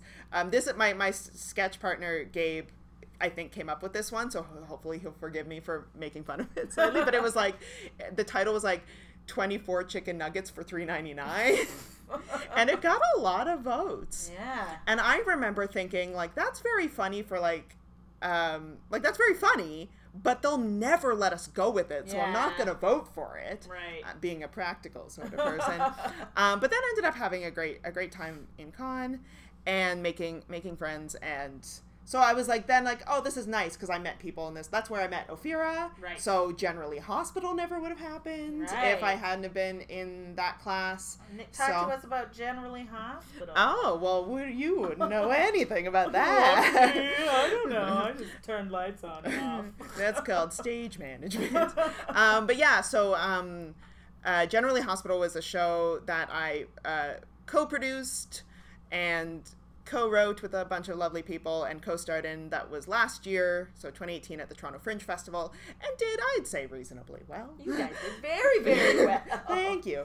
That actually, I think that was around the time I defended my thesis, so I think I was feeling pretty good. But yeah, so Ophira and I, so my co-producer on that, went through con, and again, and like I love so many people in our class, but it was a lot of different comedic stylings competing, and we also had one of the few classes where almost no one dropped out the whole year, so we had fully 11 people for the final show, which is actually pretty rare, I think, at this. Most of the time, you know, how many we had. We probably had 10. Yeah. Anyway. Yeah. I don't know why I always count the posters to see how many people made it through the year. I don't know why, but I find it usually gets down to like 9. Like, you know, stuff comes up in life. Exactly. Life happens. But we were fully 11. A lot of super different comedic stylings in the class. Some people who are louder than others, as any class. And anyway, I think Ophira and I realized that there were certain, like, of our kinds of scenes that we really wanted to get in the show. You know, we were only going to get so many in, as with any class. Right. So we always would sort of tuck away, like, in our show, like, whatever that is one day, we'll put these scenes in it. And then we got into the Fringe Lottery, like Ophira did. I have a very good track record of not getting pulled in the Toronto Fringe Lottery. I've entered almost every year since I've moved here. That's like have your never skill. once been picked. You know, the problem is I did it once and I got in, and then we had to let our spot go because the sketch troupe I was in was. Thanks, guys. So I got what's that thing? Blacklisted? You know, not even the black. I got blacklisted. No, it's the thing where like it's like the euchre thing where it's like you do. Well, pass up a bow or lose for an hour. Yeah, I was like, it's a big euchre audience we've got. This is the euchre fan cast. Yes. No, so I think the idea is like if you miss out on the opportunity, it's gonna be a long time before you. It's like, and I have teamed up with 2 other producers where they've gotten picked on their first time entering. The last 2 Fringe shows I did were me, you know, making a sort of, you're not supposed to make this kind of deal, but whatever, with another producer, like, we'll both enter the lottery, and whichever of us gets picked, we'll both go in on that show. Yeah. And both times the other producer got picked. So, yeah, so then... At least, like, both of you did, because then that's a lot of money. Yeah. Then we'd also have to be like, do we both want to do shows or what? So it worked out. So, yeah, then we put together Generally Hospital, which was a sketch show set entirely in hospital settings. Set in hospital settings. Yes. I have a PhD. And a thesaurus. But it was just like, it was a really lovely show to do right after finishing con because it was so different. It was a smaller group. It was really self-driven, just like different people, and getting to do something that you have a bit more control over the final product. For sure. And can make it a bit more, like, make it have a bit more of, like, a structure and theme. Again, you know, con shows are so often just, like, the best shows, the best scenes you came up with, whereas this got to be, like, what do we want the show to say? Yeah, there's obviously a strong theme, obviously a lot of personal experiences brought into it. Yeah. Yeah. And we also, like, we talked a lot about what atmosphere we wanted to have in the room, and that, you know, people are going to be sharing stories that are vulnerable, and we want everyone to feel safe doing that. So that was lovely. I've also always loved Fringe. I worked for them for 1 year doing front of house management at the Theatre Passe Muraille main venue, which was so much fun. I worked at factories when they're still a venue, but I worked during the summer when they were a venue for Fringe, and have done it a few different years in a row. That was Generally Hospital was the best it's went so far. There were so many little babies on that show who were like, "This is my first Fringe year. Is this how it always is?" And I was like, "Oh, you sweet summer child, no, you weren't there during the dark years of Toronto Fringe." Oh man, some shows, Yeah. But that's and also, like, that's how I learned that I do have to avoid reading reviews. Yeah. I hate reading reviews while the show's on. When it's over, when a run of a show is done, I will read reviews. Fine. That makes sense. Yeah. Conan doesn't read anything, so there you go. You're right up there with Conan. Well, if it's good enough for Conan, I think it's good enough for Grace. But you made a solo show this year. Yes, I did. How'd the heck go? Oh, it was so many feelings, so many because what if completely different, like, you go from creating this wonderful ensemble thing and then it's back to, like, solo stuff, which you had been doing. Yeah, how does that start? Yeah, I know. Well, at least I had a director for this. But I felt like I found a little bit of I think a coping mechanism that I was using in Generally Hospital was, like, sort of hiding in the ensemble, like feeling a comfort in, like, writing scenes, but then not giving myself the biggest role, giving that to somebody else. Like, and again, at the time, really feeling like, oh, this makes sense because the main character in this has to sing or has to do this. I'll give it to the person who can do that. Right. And then kind of realized over the run, like, oh, am I doing that though just because I'm scared to be in the spotlight too much? Am I doing, again, is this a defense you have mechanism? to tell the bus driver you're on there. I know, and I don't want to. He's a nice man. He means well. He didn't mean to lock a small child on board. I mean, it's part of his job to check the bus. It sure at the is. end of the run. And he definitely, I wasn't all the way back. He really only had to walk, like, halfway back. I'm sure he just needs the bathroom. I'm sure he's going to get a snack and he'll be back. Maybe after Jeopardy's done, he'll be... But now you're on the bus ride of life. And I'm the driver and the passenger, and I always check the bus before I get off. But yeah, I just thought, like, it would be an interesting way to sort of challenge that coping mechanism is like, I can't hide. I can't. Here's a bunch of videos. Talk amongst yourselves. This next part's vulnerable. Does anyone here sing? Does anyone, please? It sounds like clown now, but it's not.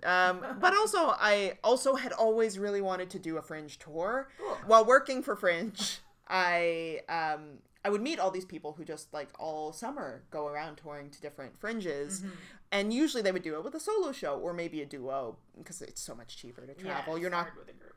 Yeah, you can't make any profit with, like, a big group unless you're, like, hitting, like, sellout runs in every city. Right. So I thought, well, one, maybe this is a kind of, you know, limitation I need to test. And also, I've always wanted to do a Fringe tour. I'm done my PhD now. I have a day job where I have enough money to go on a Fringe tour. Like, this is it. Like, I should do it now. Now's the time to do it.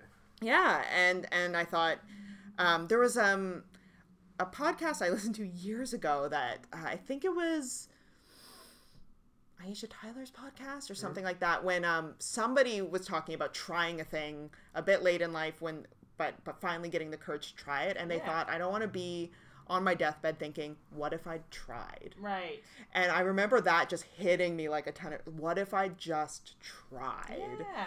And ever since then, almost every time I want to try something and it's a little scary, I'm just like, well, but what if it goes well? Yeah. Like, I don't know what will happen if Exactly. So then I, and I've been doing some storytelling shows around town and enjoyed those and thought, well, maybe I'll do a kind of storytelling show. Then hired Kat Letwin to be my director, Right. who definitely kiboshed the idea of me just standing safely behind a microphone and telling stories. Like, no, acting, actual acting, blocking, moving around. And I was like, why? That No, sounds like okay. that. No, she was like wonderful and really did. Yeah, it saved it from being another long solitary theater experience. Right. And also, again, I think I mentioned earlier that in undergrad I was having a hard time forming mentor relationships. And then when I started working with directors, the same thing would happen where I don't think any directors didn't like me, but I would be very polite. I would work very hard, but I would also, again, I think work too hard to sort of maintain professional boundaries. I wouldn't chit chat. I wouldn't try to be friends. I wouldn't invite. It sounds like you kept them at like a distance of like it's on like a status distance. Like, well, you're the director. We're not friends. I'm not gonna. Yeah, exactly. I would never dream of using up your precious free time. Right. And I realized, like, again, I thought that was just like what you do, and I was like, well, but all these other people are forming these great working relationships with the directors, and I never am. And I thought, again, another way to push this limitation, if I'm the only actor there in the room, kind of have to form a connection with your director. Have to talk to her. Yeah, we're gonna have to chit chat a little. Good thing Kat's like lovely to talk to. So lovely. In fact, I think the only thing I would change if we ever worked again is probably get a stage manager to keep us on topic, because we would go. But then sometimes out of those tangents come a good thing to go in the show. For sure. But yeah, so that then I went to 3 cities so far. I have one more city to go to this summer. And where'd you go? Yeah. I went to Regina first, which was lovely. I've never been there before. Didn't have any expectations going in. Had a great time. Nice. It felt like Fringe summer camp. Like, that sounds like fun. Yeah, because all the venues are so close together. You're just constantly running into people from the other shows and flyering next to them, and you just like get a chance to chat with people. Oh, nice. And then I went to Hamilton. The Hammer. And Hamilton was harder, not for any reasons that had to do with the organization of the festival. That was great.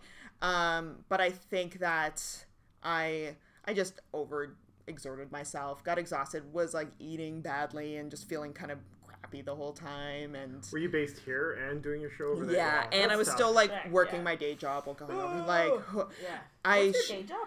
I work at a community center, doing like, I work in the access and inclusion department and do programming and track grants and stuff like that. Perfect. It's fun. Yeah, it's a nice way. Like, it's separate enough from the rest of my life that I don't feel like I'm constantly work.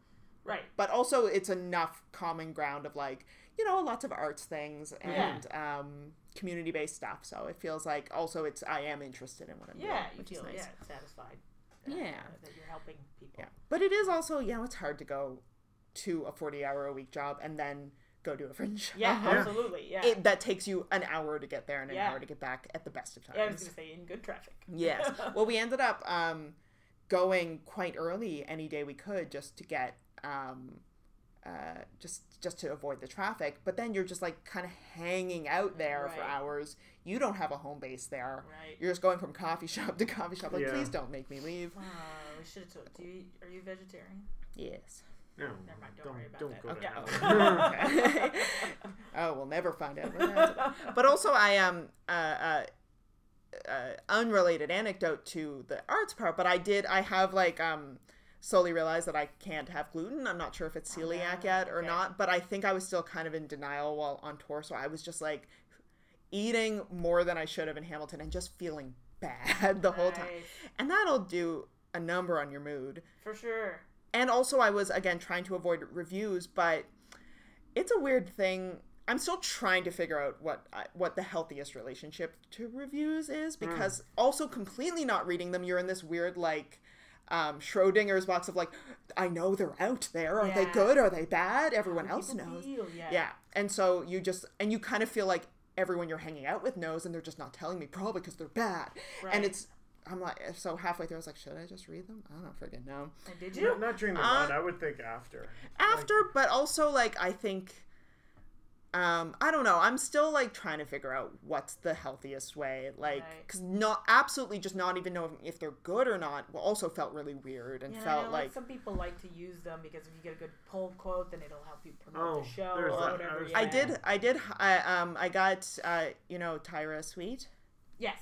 Lovely human being, now a host on YTV. I know, that's crazy. Good for her. I know. It's that, like, as soon as I saw that, I was like, yes, perfect, exactly. Yes. But she did a lot of. She helped me out with a lot of PR this summer. Like, kept an eye out for reviews while I was in those cities, so that she could post them, and I could just sort of stay off social media. And so if there's a good pull quote, she could take it.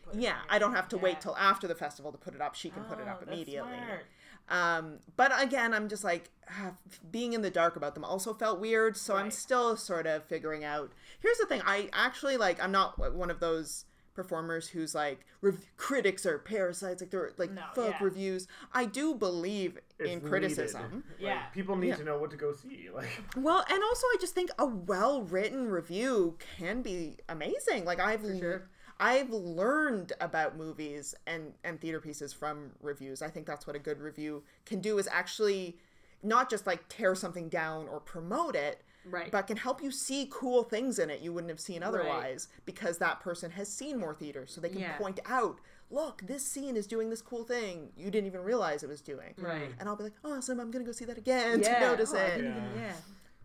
So I love criticism, and I wish that it didn't affect me, but it really will bum me out. Even if it's good, it'll just like throw. I don't know. My brain can't handle it. No, it's a weird thing to put yourself out there and be like, guys, what do you think? Like, write me a little write-up about it. Do you like? Like, I always I kept doing this motion of like mime reaching into my heart, like reaching into my chest, pulling out my heart and showing it to people and being like, do you like it? Yeah. And people are like, God, it's me. Especially with a one-person show, there's no other excuse. Yeah. You can't be like, oh, they probably just didn't like this other actor, or they probably didn't like the writing. I wrote it as well. Yeah, it's all on you. And so that yeah. Well, let's face it. If I was just standing behind my microphone the whole time, none of this would have happened. Then I'll never get hurt again. So it's. I also like a weird thing I had to stop myself from doing is running away right after the show, because I'm so bad at doing that at improv shows. Like, I will finish my show and boot it out of there. And why is that? Is that because you're like avoiding busy, the criticism? or is it because you're avoiding criticism? Like, I'm so okay. worried if I stay around, then I'll like see in people's eyes that they didn't like the scene I did. That they'll like. Have you ever been like you exit with another person that was in the show? Somebody comes up to them, says "good job," looks at you and goes "hi," and leaves. More in stand up than anything else. Yeah. Stand up. You were great. You were so good. Hey. You were also there. Bye. And you're like, oh, that hurt real bad. And you. Yeah, you see them clock I was on the show too. You see them recognize you, and then decide not to say anything. So I was running away right after this show. Like, I would, do the curtain call speech, be like, go see other shows, thank you for coming, blah, blah, blah. But then I would just, like, boot it to go get changed and take down my set and stuff. Right. And, of course, like, by the time I leave the theater 15 minutes later, everyone's gone. Yeah. So, and I felt, because of that, like, well, I'm not reading reviews, I'm not talking to my audience. You're not getting any feedback. I really am not connected to how anyone is feeling about this show. Right. So what I did, and this sounds very capitalistic, it also is, I started selling buttons after the show. But it forced me to stay around and talk to people, like, because I think a lot of audience members would like to say something but are shy. Yeah. And so if they have a little a reason they can come up, like, oh, I'm just buying a button. Also, I liked the show. Exactly. Or also, I have a question about the show or something. So I started doing that, and I did find, because my show does have a lot to do with anxiety, that that people who did seem a little more quiet, a little more timid, were more likely to come up and say like, oh, that reminds me of me in high school or something. And then quickly run away. And they'd be like, goodbye forever. Thank you so much. And just hear them like, me screaming down the street of Hamilton. I did it. But yeah, so that helped a bit. But again, yeah, Hamilton was hard just because I wasn't feeling well. I was there. I don't know how gross you like to get on this show, because I can tell you a mildly gross story. We could go gross. Yeah, we could go gross. Like So- diarrhea gross? Is that Yeah. So on the last day of Hamilton Fringe, right up until my show, I was just like running to the bathroom constantly, because again, I'd probably eaten some gluten and was in denial that I can't have gluten, and was just like feeling bad, taking all these ginger pills to try and sort out my stomach, and then finally was like, okay, I was feeling better enough that I'm gonna do the show, it's gonna be fine. This is my last show here. It's an hour long. I'll be okay. I'll you know what? I'm going to just put out there, I do not shit myself in this story. So. Anxiety. I was just going to have to leave halfway through a show to take a shit. I was worried. I was like, what will happen? I can't just leave the show. I don't exit the stage at any point.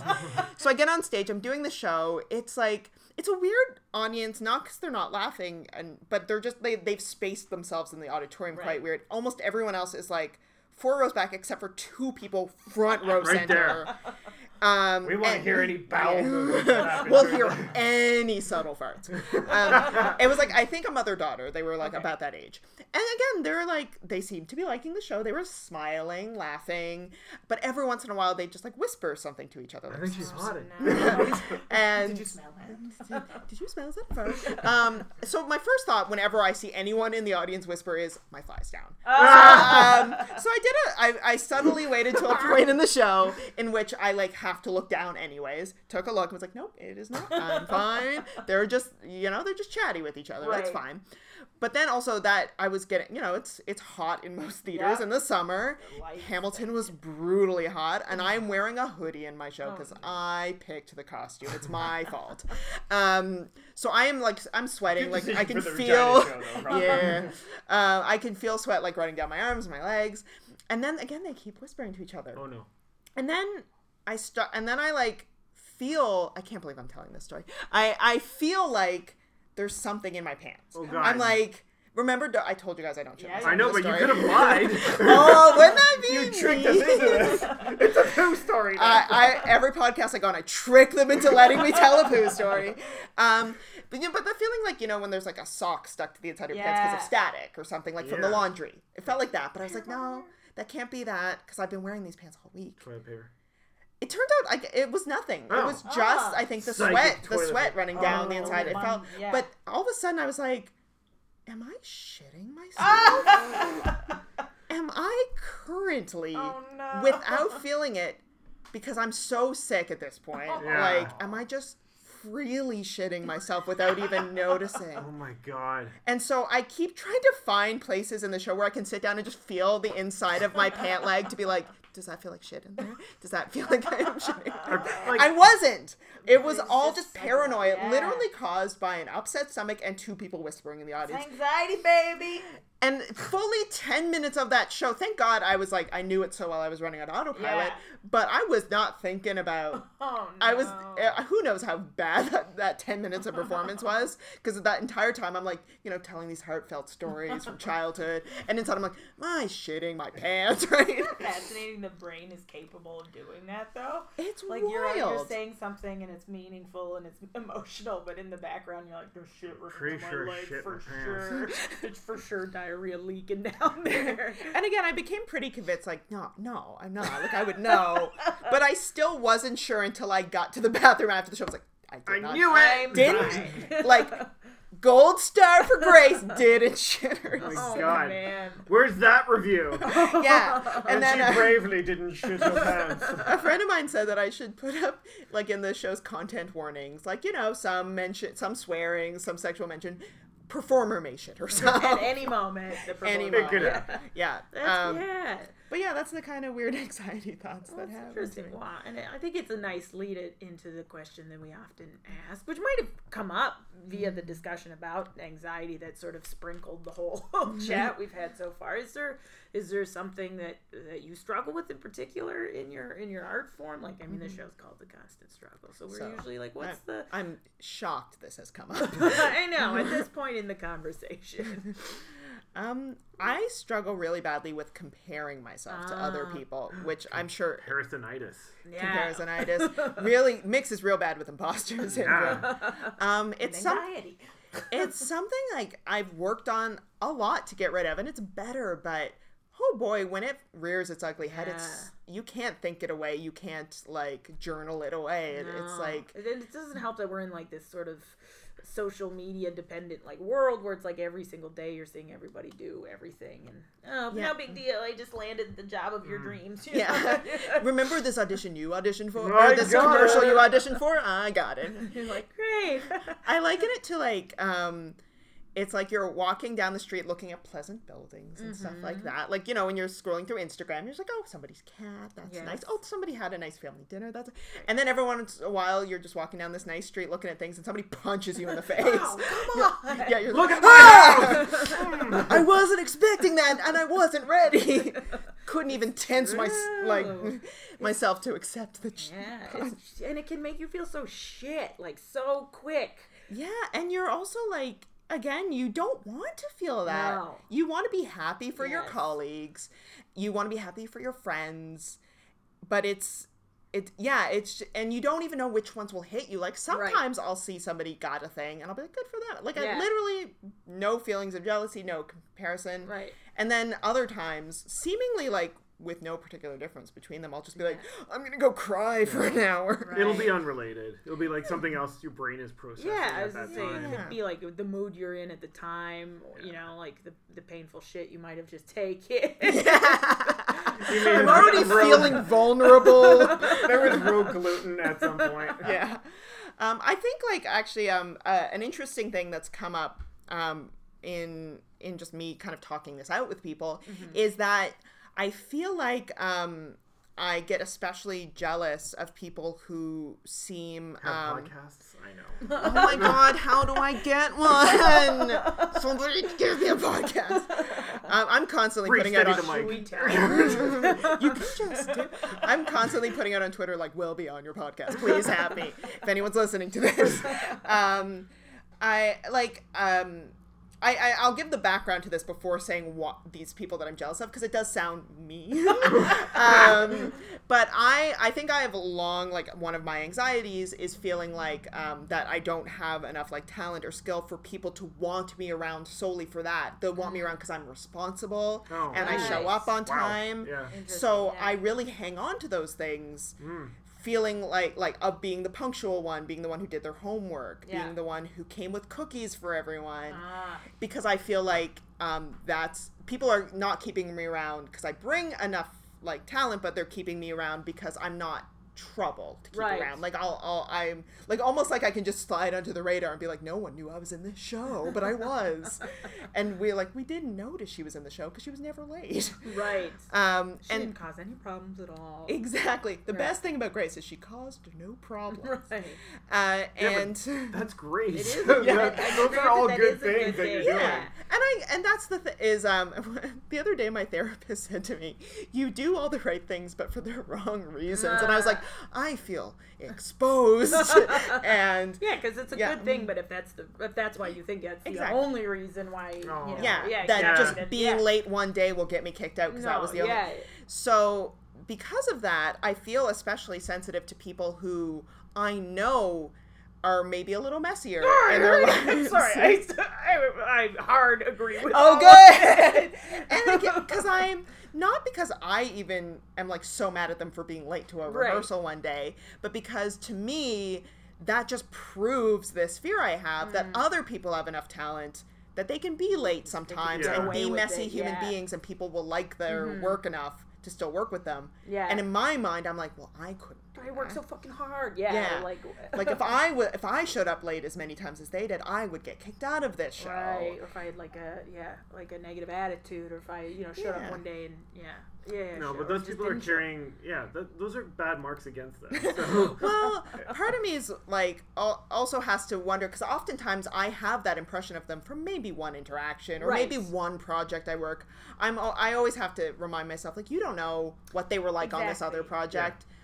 You don't know, like, you know. It could be one-offs and stuff like that. It could have been they were going through a hard time when I worked with them. Like, I'm really trying to kind of practice more empathy in that Right. way, that, like, not assume they're just doing that because they know they can get away with it, but they, like, again, that they have shit going on. Right. Or Everybody- bad yeah. management. Time Time management. management. Yeah, or skills. maybe they're That's- like, it's hard. or maybe they're just still working on that Yeah. aspect Yeah. of their professional kind of demeanor. Yeah, and especially in this business where it's certainly not like there's never going to be like this is fair because you've been on time so many times, therefore you get this part. Yeah. No, it's always like, you know, oh, well, Yeah. I saw this person last night and I needed somebody last minute and she was there, so I gave it to her. Yeah. You're like, there was no way you could plan that kind of No thing. one knows Right. that Kate McKinnon got on SNL because she was on time for every audition.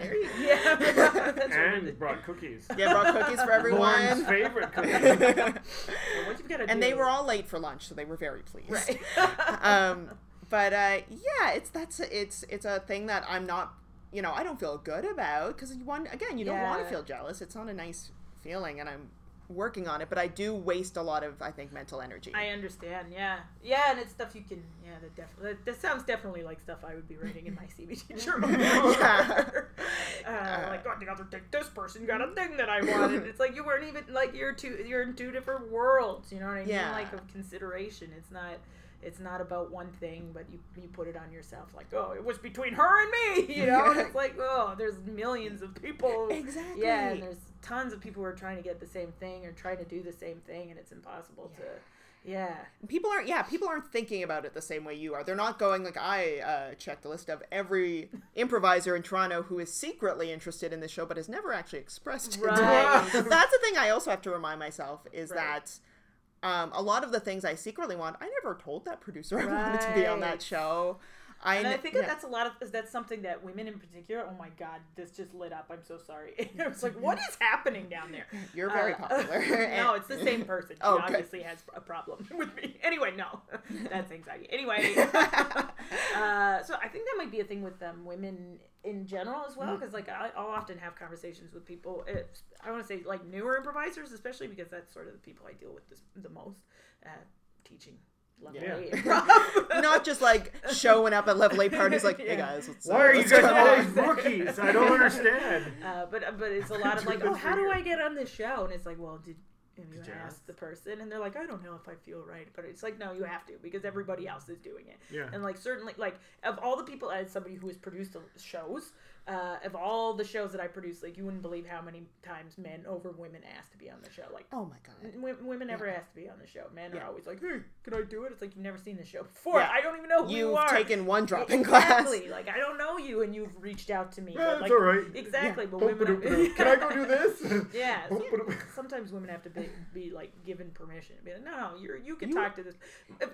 More times than not, the producer is probably like, hey, I need an improviser, and I don't know who to ask, right? If you're just like, can I do it? They'd be like, yes, please, yeah. Yeah, or even they'll keep you in the back of their mind for next time. Yeah. They, like, almost never have I actually, like, you know, been told no by a producer. Like, it's only me talking myself out of approaching a show or overworking myself, so I actually then don't leave myself enough time to go to a show and introduce myself and blah-de-blah-de-blah. The whole process. Yeah. There's a lot of anxiety in there, Grace. Oh yeah, this feels like therapy. We can't fix anything. We can just put you on the like, this is the not able to fix you bandcast. That's the one that we have to give in every improv class too. Yeah. Oh well. This yeah, feels that's good. We're not. But that's something you could teach the improv kids. Like, get that out there, especially for the women students. Right. Like, you have to put yourself out there and tell them that you want to be in shows. Right. Exactly. Yeah, it's like you do a little improv of like practice going Oh up my to a God, producer. totally could. It's like, what does that look like? Well, here's the scene. Yeah. Let's run a scenario. This is how it might go. Yeah. Can I please do your improv show? No, fuck you. That's never You're a gonna- bad person and I hate you now. Only if you're there on time. Perfect. But yeah, I have started like taking those shots more and just trying to apply for stuff, and also realize like a thing I wish someone had told me way earlier is that most of the time when you first apply for a thing, yes, you will be underqualified for it. And that's okay. Yeah. No one, like, you might not get it, but no one's like, you are now blacklisted Yeah. forever applying for this thing. Interesting. There's a lot of that. There's a history of that too in your stories of like, you're not shunned once you do a thing. Once you apply for a thing, you can try. If at first you don't succeed. Yeah, like when I was in academia, when I was teaching a class, I took a class to see a show at SummerWorks. Okay. And we were doing a little sort of informal talk back with one of the actors in it, who I happen to know because he was also doing his PhD. Gotcha. And then he called over, I forget if it was the playwright or one of the producers, just somebody he knew from working on that show as well. Oh, was like, oh, come talk to this class. That guy came over, ended up being somebody on the like Ontario Arts Council or something like that, who then answered so many questions about applying for grants. Right. And I was just like shoving kids out of the way, like I have questions about this. But he said, it's okay to apply before you're ready because that just puts you on our radar. Like we know who you are, even if we can't give it to you this year. We just know that you're there. Exist. Yeah, and that just puts you on our radar to see how your applications develop over the years, and just like it helps you practice writing them. Sure. Like that's the thing I did. I was always waiting for the project I was ready on, realizing I should have been practicing writing That's a these good call. Yeah. applications. That's smart. Yeah, and for the most part, as long as you are again polite and applying for something you are at least in the realm of, no one's gonna come to your house and be like, you're banned from theater and comedy forever applying for this. It is about us with anxiety that we fear the worst, like in it, you know, when it's like it's just a grant. You'll be fine. Yeah. Like the amount of times every day as an adult, I think I don't want anyone to yell at me, like I'm a child. Oh God, yeah. It's true. Sometimes Please no. Yeah, sometimes they won't go Like to like ordering a specific food, like corner I gotta get my order down pat, or else some guy in the line behind me is, oh, why don't you know what Big Mac you're getting? Or, yeah. And then you'll Because cry yeah. and it's gonna be embarrassing. Well, I don't know, Like I don't like going to a Circle K near my house because I know they're gonna try to upsell me, and I don't want to have to, you know. Yeah. I'm like, I don't have to fucking deal with that. I just want to get my chocolate bar out of here, you know. It's so fun. Like I avoid this coffee shop near my house. I avoided them for a solid 6 months because I had an awkward encounter one day with a new person when I went in and ordered my thing I always order. But I think it's like it's not a super popular item on it's like a yogurt and fruit bowl. Okay. But it's called on the menu, it's just like muesli. Right. So I went in, ordered that, and she just looked at me like I just said pure nonsense. It was like, you'll have the what? And I was like, oh no. I became suddenly like, maybe it's never been on the menu. Like, maybe. What did I just say? And so I just like Have I pointed. pooped my pants? Am I currently pooping myself? I pointed at the menu. I was like, it's right. It's behind you. And she was like, looked at the menu. Was like, the what? Oh, and I was like, I was I'm in getting hell. so. I'm in hell. I wanted to be like, abort. I'll go somewhere else. It's fine.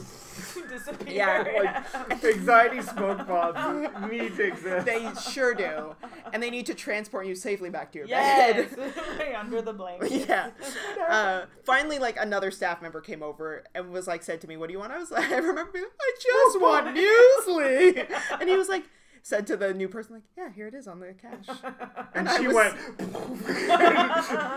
And that's when I learned that we all have We're anxiety. all in it. We're all Yeah, in it. but it's weird the amount of things we talk ourselves out of that are actually like fine or might have been a great opportunity. Yeah, I guess it's one of these things where you just have to keep reminding yourself to be present and turn off that bad voice that tells you this is how it's gonna go, and it's like it has no idea. It has no idea. Like, I think the only way we should limit ourselves in what we kind of, apply for or put ourselves out there, and just is in literally, like, how much time and energy do you have in the week? Right. Because obviously you can't apply for everything. Right. You do have to do a bit of like, what am I most likely to get? Yeah. But you can't. You could talk yourself out of doing anything if you really wanted to. Yeah. And as much as staying in bed forever sounds nice, No, you get achy. you get achy, and the bed, it starts to smell bad. Yeah. And- That's At least get a shower. Yeah. yeah, at least run the sheets through the washer every once in a right. while. Good advice. Yeah. Good advice. Do you have any projects or anything coming up that you would like to let the 12 Viewers? listeners What? know? A show that I help produce feels like a strong word. There's but like am part of is Super Hot Date Night, which has just for the month of September become a monthly show at Bad Dog yay. Theater. Bad And Dog, maybe if that went well when you're listening to this, it will still be a monthly show. So Go check the show come on. out. It's a really fun show. We get like dating stories from the audience and then Oh. improvise them. Oh, fun. Oh my god. Come to the show. Yeah. It's great. For Saturday and maybe onwards, every Friday night at 9:30. Oh, great. I'm also I have a silly cat video online called the series is called Things with Cats. This video is called Cooking with Cats. It's like a cooking show about how to cook cats around. I did a similar thing. Oh, I had to show you. We used to Um, have a podcast, web series called Cat Chats. Oh, amazing. I would like to see that. And we just filmed and like are almost done editing the second episode of this. This one is Manicures with Cats. Oh, cute. And that directed by Lee Cameron of Generally Hospital as well, and Second City Yes. Main Stage and a million things. She's great. So that will be coming out soon. Look out for that. Otherwise, I'm just writing some stuff. Finishing my Fringe tour, going to Kelowna Oh, later this BC. month. Fun. Yes, I've never been there before, so That's that'll be great. nice. And just trying to get enough sleep. Mm. You know. And stay hydrated. Oh my goodness, I forget to drink water so often. Finish my last. Underrated too. A good It's- drink of water. Oh, I feel think that great. I was dehydrated through all of high school. Like I'm Yeah, pretty. probably. I had a Yeah. headache the whole time. Oh. I used to get really, every once in a while, and I'd be Do like, you guys- what's this about? We could take this off the pod, but do you ever like take a big gulp of water and then like sweat immediately? Like your body was going, "Oh God, I was holding this in. Thank you, finally." That's Yeah, we thought we were gonna need Oh, that. really? You should see a doctor. All right. I get that thought. Yeah, don't look at WebMD. No, it was like you got several cancers. No. Oh God. Jeez, you took it so dark. That's where Several. You have every. all of the cancers. Okay, I'm very obsessed with Succession. If I wanted to Oh. plug something that I have no involvement in, you should all be watching Succession. It's a very good show. Okay. Yeah. And I have Crave now, so I can watch HBO things as soon as they come out. Have you watched Billions? I haven't watched Billions yet, should I? Such a good show. Yeah. Okay. That first Barry. Oh, yeah. Well, Good. yeah. Yeah. Am I weirdly attracted to him I love in Bill that Hader. show? I'm Yeah. sorry, not just in that show, but for He's- sure in that show. And Trainwreck is where Yeah. I also fell in love with him. Stefan. Stefan. Sounds great. But yeah, he's great. Oh, Barry's some of the weird little observations He about. like hasn't watched, and I keep trying to get it. I won't. HBO. I won't do I know. spoilers, but some of the weird little Just get observations. Crave. I Do will- 1 month of Crave for free. Yeah, I know. You can watch the whole thing. Right upon the Yeah. month, it'll be during winter There you go. sometime. Yeah. Alright. Plus, if you don't get the like extra HBO and movies package, it's like $10 a month or something Oh, like there you that. go. But yeah, some of the weird little observations about like the theater world. Oh my and god, that. it's so Are on you point. Yeah. Like when what was it? Barry and Sally. They're like, oh, we're gonna do a production of Zoo Story, but switch roles every night. And then the other character is not a theater person. Is just like, why? Yeah. And they don't have any. You just see that no one has ever asked them that before. And it reminded me of so many terrible theater projects I did when I was younger, where I made them needlessly complicated. I'd be like, let's have a different cast every night, and no one just asked me why. Why? And then I'd be mid-production, be like, this was a terrible idea. This is Why so... didn't someone ask me why? Why did anyone just be like, please, No, I don't make want this, to. don't That's make a this dumb hard. idea. Just stop. Just stop. Yeah. Get out of theater. Yeah, then they would have been like, you're banned from theater. We hate you forever. We're telling your parents. And you're like, oh, finally, I knew it. I knew it. I just needed permission to get thrown out. But Yeah. is the fear like that? Is the fear like I'll have to I go did back something wrong. home and I'll have It's to from start our education scratch? system, from the get-go. It's Yeah. programmed in. If you're wrong, you're bad. Yeah. Yeah, and I think you put things like kind of like, oh, if something about it is bad, it's all bad. And if something, Oh yeah, it's a dichotomy. Yeah. There's no Yeah. gray. Yeah. It's I think- either good yeah. or bad. Oh, man. Yeah. I remember, like, I'll tell you why my my therapist told me that I do all the right things for the wrong reasons. And I hope if she's ever listening to this, know that she's actually does listen saying to the this pod. in much more nuanced phrasing than I'm about to, and she's amazing. But we were talking about a growth mindset versus a fixed mindset. Okay. And the idea that growth is like, even if you fail at something, you're like, oh, I can still get better at this, though. Yeah. Maybe I'm not good enough yet, but I will be. Whereas fixed is like, well, I failed, so I'm just inherently bad, Oh, I God. guess. I've heard that one before. And she's like, here's the thing, you work so hard, like you are constantly trying to improve. So that's like, you're doing the actions of a growth mindset, but actually they're to stave off the fears of a fixed mindset, because you're actually like afraid that you are just inherently bad. Right. And so you're trying to stave that off by being like taking another class, Right. signing up for another thing, like trying To do all the things. yeah, Yeah. because I don't want the fixed mindset to be Right. true. But it isn't. But I mean, yeah. yeah, and it's one of those things, like, I intellectually do not believe that's true. I really do believe that I think anyone can get pretty good at anything if they put in enough time. Right. Obviously some people are inherent, like initially better or worse, like Right. have a bit of a knack for something. But I do believe, I've seen people who started off as terrible actors, like not funny at all, become really great because they worked so hard. Right. But yeah, I think, sometimes you do have that back of the mind fear of like, but what if I'm the exception? So when she said that, I was like, oh, I feel, yep. You see right through me. Cut to the core. Yeah, just like as I swirl my goblet of sherry, just like, well. I see my earning your soul has been read. Yeah, you finally have earned your pay. And she's like, well, you've been coming to me for 2 years. So, Finally. Finally. I love how into the conversation your kid is. I didn't notice Where's that. my cat therapist? She likes listening to people talk. Like when Leet's practicing singing, she'll just kind of just like Cute. listen. She also we just got this chair, and it's hers. Yeah. She loves it. She especially likes this blanket because I think she feels like you can't see her. She's on it. It's camouflage. Awesome. She's a smart kitty. Yeah, she married in pretty.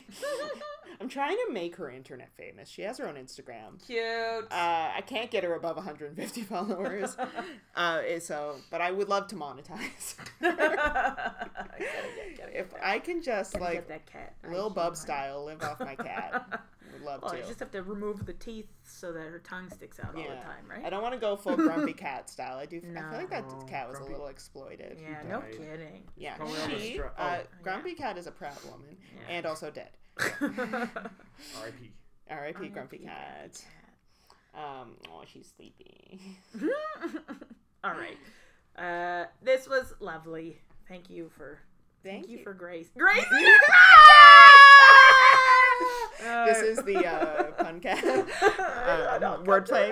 Yeah. Well, thanks for having me. This is fun. Yay! And all the best in your future project. Thank you, and yours as well. Thanks. What do you have to say, Nick? You look like you're. No, I've Like a pencil. No, that was good. That was a enjoyable ride. Want to say struggle on with us? Struggle on. Struggle on. Struggle on. Yay!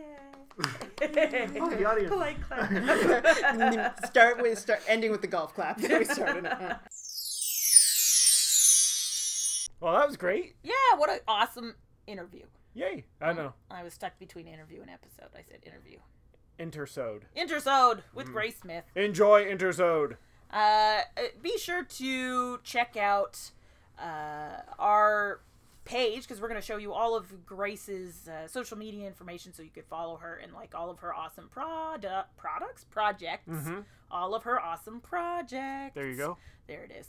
And you can also follow us. What? I know, us. We've got Twitter at StrugglePod, Instagram also at StrugglePod. Which we gotta post some photos on. Yeah, that. we're gonna you guys send me that photo of us and Grace, and I hope some of her cats are in there, at least one. Maybe. Oh, I don't know, maybe. We'll have to see. But yeah. And you can also follow us on Twitter at the Constant Struggle Podcast. We'll also have a discussion post about this episode, so if there was anything that resonated in this episode that you want to comment on, feel free to comment. Let's chat about the episode. Wait, where does that happen at? On Facebook, in the Facebook group. It's a brand new group. Well, brand new as of 2 episodes ago. All right. And you can just chat about what you liked, what you had questions about. If you want to reach out to Grace specifically and have her answer, maybe she will. Mm-hmm. But I can't promise anything because she lives her own life. Yay! Yeah, that's true. Okay. Well, thanks so much for listening, and struggle on. Struggle on. I don't know why I said it that way. No.